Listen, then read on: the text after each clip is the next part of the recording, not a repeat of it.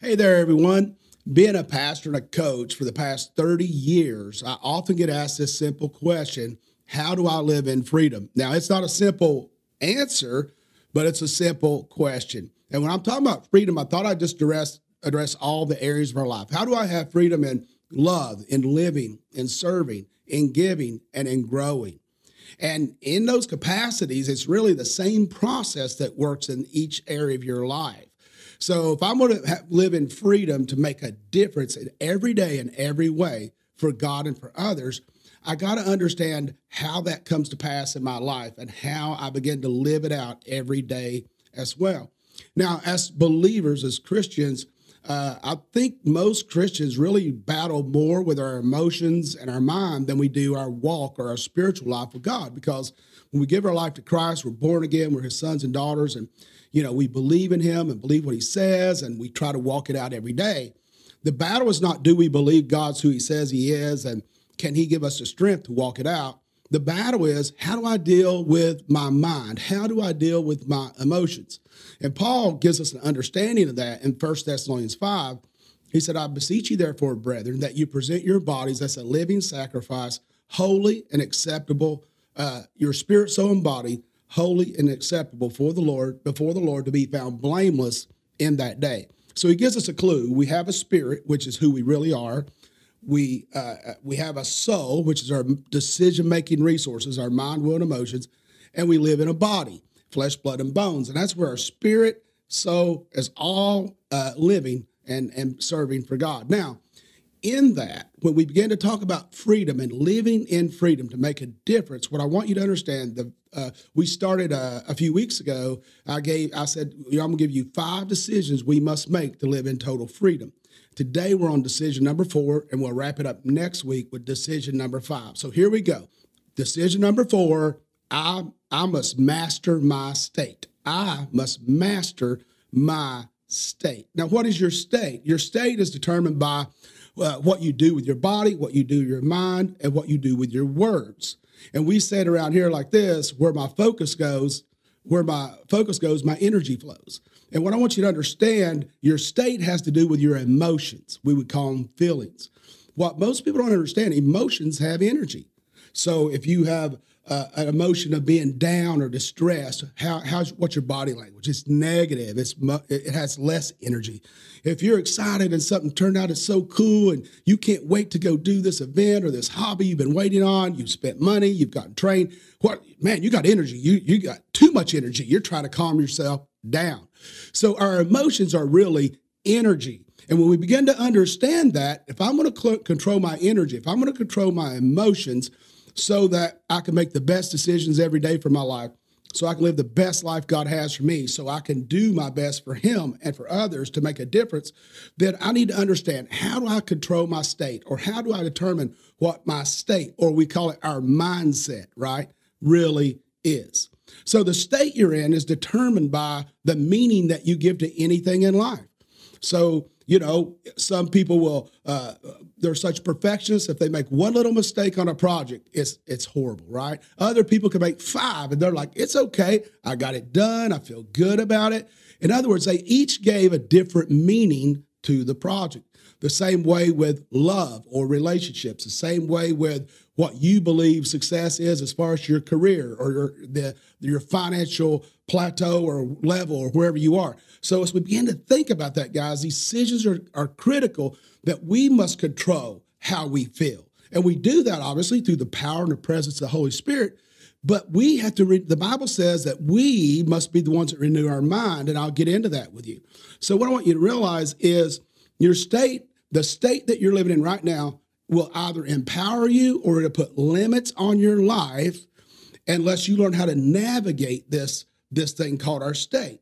And your state is really, what kind of story am I telling myself? And the state is the results of that. So we must choose to master our state, how we feel right now, the energy we have right now concerning who we are and what our assignment is on this earth. So choosing to master state is one of the most vital decisions. I just said that.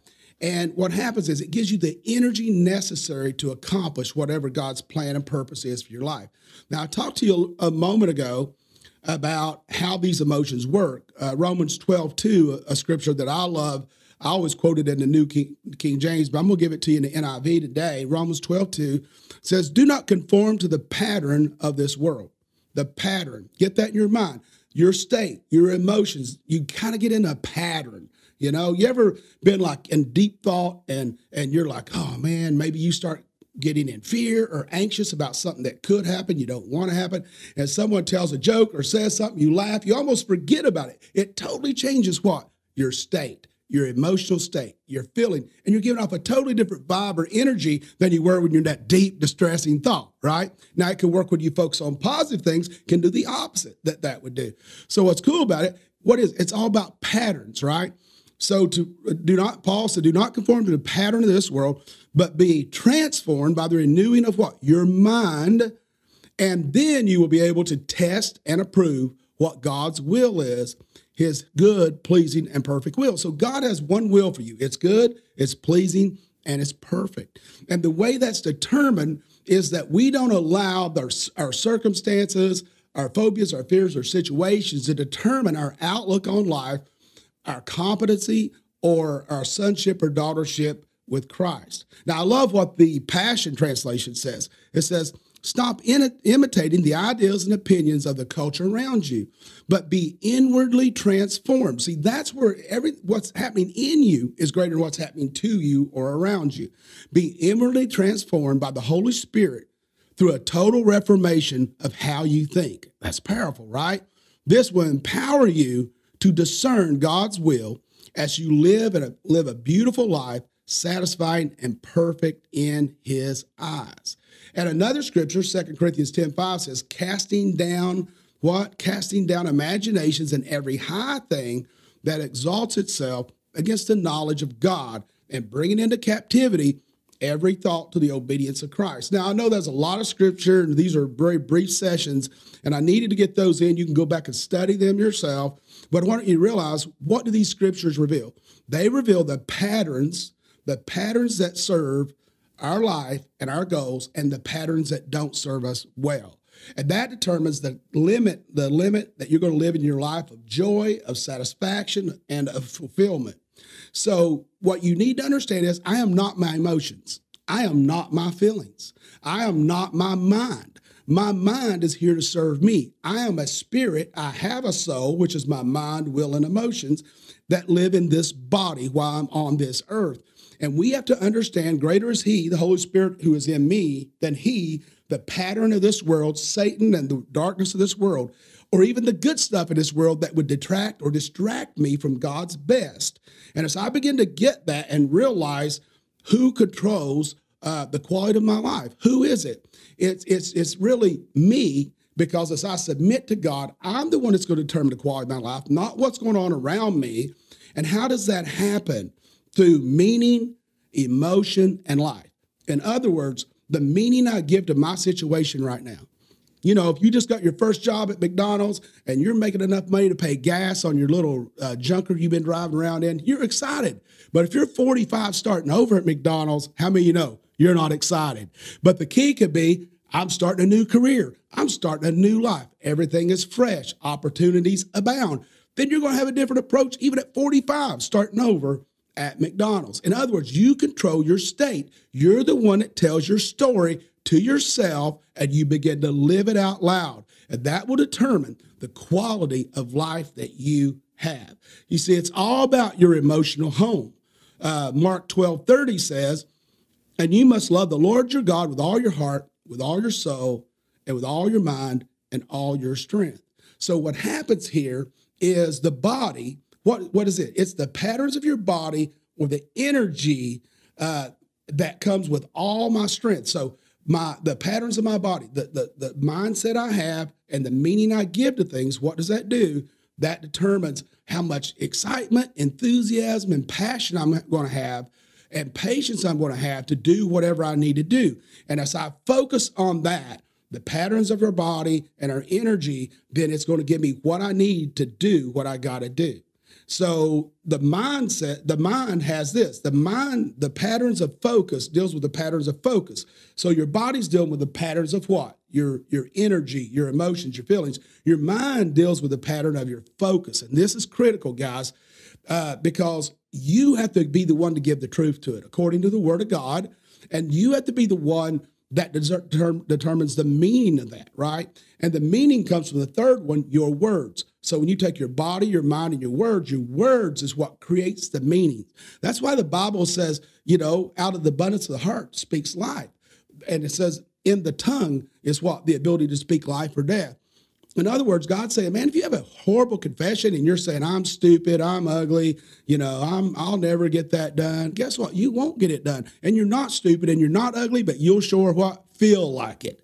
And when you feel heavy or you feel, I'm a little older now. So, I'm like 29, right? No, I'm just kidding, obviously. But, when I was younger and I would look at my weight and I just have a little, oh man, I'm getting soft, dude. I got to work out, and then 10 years later, I look back and go, I wish I looked like that. And then 10 years later, I'm looking at myself the way I was 10 years previously. And I'm going, man, I look pretty good then. I'd like to lose and get to that or build muscle tone. But when 10 years previously, I felt like, man, I just don't have it. I'm out of shape, right? What is it? What meaning did I give to it? And it's so critical, guys, that you cannot negotiate with your mind. You will lose every time that you negotiate with your mind. And I just want to encourage you today, you're the one that determines your state. Your state is determined by the story you tell yourself, right? The greatest story in the Bible, what is that for God so loved you, that he sent his only begotten son, not that you would perish, but you would have eternal life. And then a great one in 3 John that I love also equally is, for God first loved me. Man, if I could take everything back to my emotional state, if it's the worst day of my life, a tragedy's happened, whatever, I just always remind myself, God first loved me. It takes the pressure off of me to work up the energy to earn his love. I already have it all. He paid it all for me. And as long as we have the love of the Father, right? And as long as we have salvation, what else is there? Everything else is gravy. But if we don't see it that way, then we're going to look at every little thing that happens here, every little thing that happens physically or in our career or our business, and we'll never live a fulfilled life. Right before I pray with you, and I want to teach this to you here in the near future, it's really interesting to understand when you look at life in 2 ways. When we look at success, what is success, right? Well, success is an art. You can learn how to master your money, how to master science, to do this or that. But fulfillment is an art. It comes by the way you see things. And some people want to sit by a pond or a lake and fish. That drive me crazy, right? But I'd like to be out doing something with more energy or something I like, golf or hiking or something. That's fine. So different things fulfill me than what might fulfill you. That's an art. So I want to encourage you, man, as you're setting your state, as you're beginning to submit your thoughts, your words and all that to God, and you begin to speak it out and give the proper meaning to where you're at. Instead of saying, this is the worst day of your life, say, well, maybe this wasn't the best day of my life. Or, man, I couldn't believe that they said that horrible thing to me. You can say, well, they probably had a bad day. They're a little touchy today. Maybe they went a little over the top, but I love them, right? So if you say they were cruel to me, you're going to get angry and mad. But if you say, man, they were a little over the top, that's hilarious, and go on, you're going to have a great day. They're the ones, their day is going to be terrible, not yours, right? So it all comes back to controlling your state. It all comes back to mastering your state so you could have total freedom in every area of your life through loving, serving, living, giving, and growing. Let me pray for you right now. Father, I just thank you for my friends, and I just know, God, this is something I have to work on daily as well, and I've done it for these many 30-plus years. And I know, God, some's been on this journey, some are just getting on it. I pray you give them the strength, the wisdom, the favor to seek it out and to begin to set the tone for their day and set the tone for their life according to your will and your plan in Jesus' mighty name. See you soon.